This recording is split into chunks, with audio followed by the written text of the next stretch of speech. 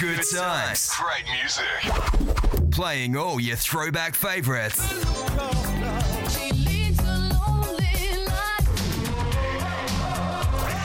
You're on air with Brian Peel. My first record came out, This Is Your Night, which went gold in Australia, I believe, all over the world. It was a pretty big record. And I remember in America, it stayed in the charts for about almost a year. And it's pretty much a blur because everything happens so fast. You just get sent to the left, to the right, and do an interview here and photo shoot there. So quite honestly, the first couple of years, it's just really a blur because it was just so much traveling and so much back and forth. Yeah, that's when it took off. I had classical rock. I had done all kinds of genres, which were, not as simple as, and not being negative here, but it was way more complicated musically, also lyrically way more complicated. So This Is Your Night really just derived from a moment of, okay, how about if we do a dance track? Oh, yeah, cool, why not? Well, we thought it was something along the line about, this is your night, da-da-da-da-da-da-da. Go ahead in the room and just write something.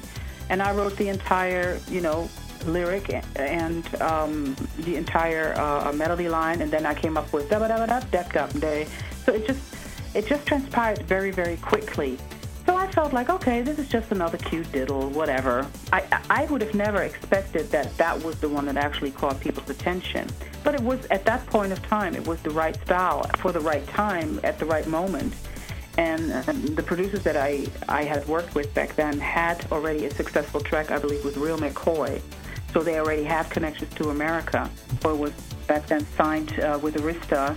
It's always nice because you hear it quite a bit. It's the story of my life, kind of. You're the soundtrack to people's lives, obviously. People have such a connection to certain songs. And it's, now I've just celebrated my 20th anniversary in this industry. I hear all these different stories from people. Also, when I travel, when I tour, I always take my time with meet and greets afterwards. And it's always very endearing, enchanting, and just very positive to hear that people have such nice memories to it and they are so connected to these titles. It's just really a gift.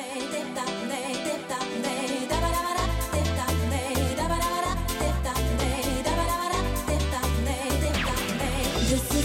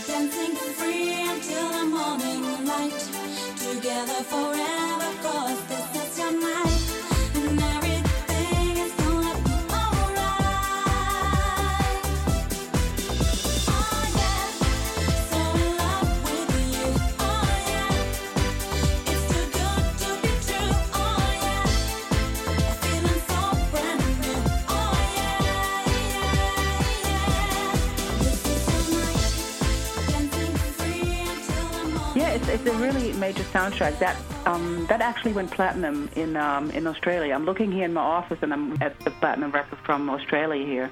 That was a record that came about. That was a collaboration, so they called it Stars on 54 for some reason, but it belonged to the movie 54, Mike Myers. It was a movie called Studio 54 about the old days of the Studio 54 Club in New York. And I remember our vice president of a record company coming to me and say, listen, we have Miramax Motion Picture asked us, if we feel interested in doing a soundtrack, and I have this great idea about this track. If you could read my mind, to redo it, to do a cover of it, and we thought maybe Alternate and Jocelyn Enriquez and you could do the track together. Which back then, collaborations were not easy to have at that point in time because every record company had their own little, ego going on and blah, blah, but they made it happen. So we ended up in the studio and recorded the song. And when Miramax Motion Picture actually received the track, they had already wrapped up the movie pretty damn close. And they heard the soundtrack, and they said, well, we need to wrap it open, and we need to put these girls in the end scene. So they wrapped open the entire set again, and so that's how we ended up in the actual movie toward the end with Small Face. We performed it a couple of times together. After that, everybody went along their way. As far as I'm informed, Jocelyn today is not even in the industry anymore. She became a mom, and I believe she became a teacher or something. Her career just stagnated at some point, and she got out and got married and stuff. Alternate is very much still active. Actually, last year, when I'm not mistaken, I performed the song with her, and I did once and one other time years before that. So whenever venues happen to book us together and we're on the same bill, we end up doing the song together.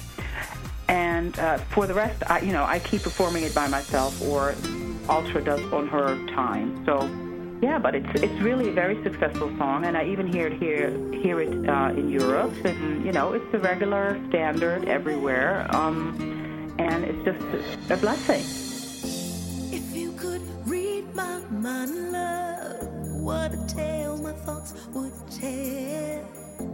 Just like an old-time movie about a ghost from a wishing well.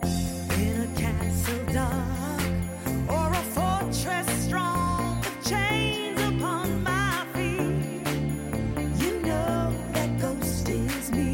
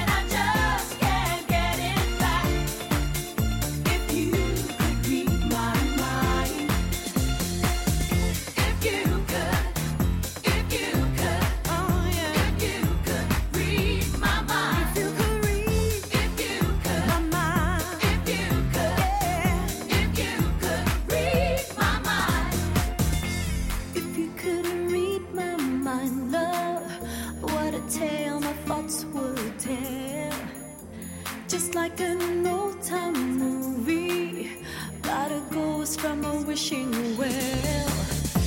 If you could read my mind, love, what a tale my thoughts would tell. Just like a paperback novel, the kind the drugstore sells. And when you reach the part where the heartache comes, the hero would be you.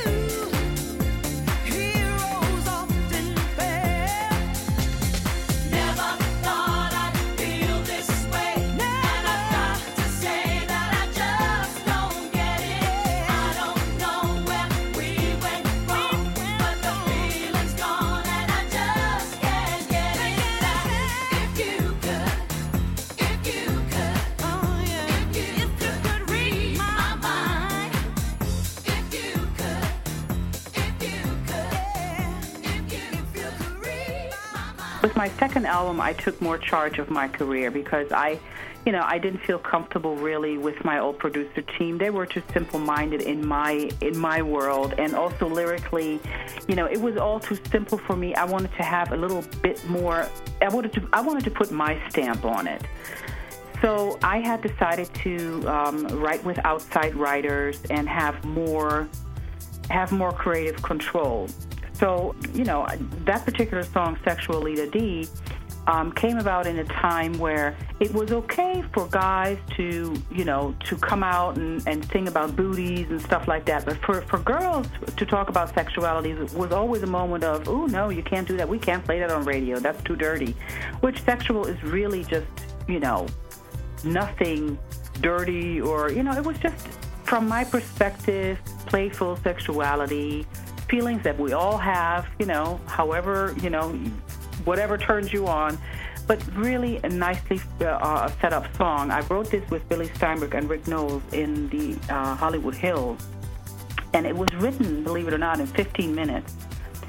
That was a song where I immediately knew the minute he pressed this little recorder and replayed it, I said, that's it. That's going to be huge. I just know, because it was instantly, it just stuck with you. And then I went back with my road manager in the car, and I played it for her, and she was just screaming in the back.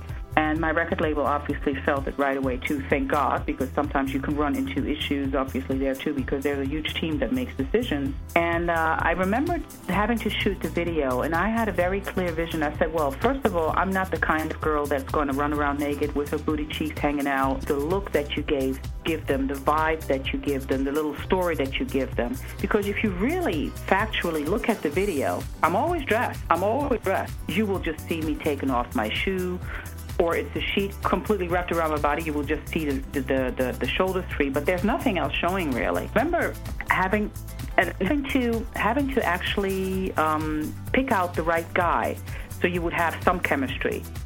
Oh my God, and there were just tons of guys lining up. Then this guy Rafael came from Cuba, and my knees just got weak. I was like, okay, this is the one.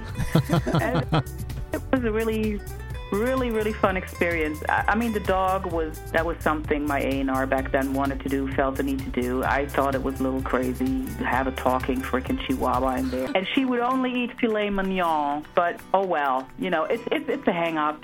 I digress. It's a hang-up. It didn't have to be in there for me personally, but oh well, it happened. Brian, thank you so much. It's been such a great time I had with you guys on the phone and talking a little behind us, and I so look forward to see you guys very, very, very soon.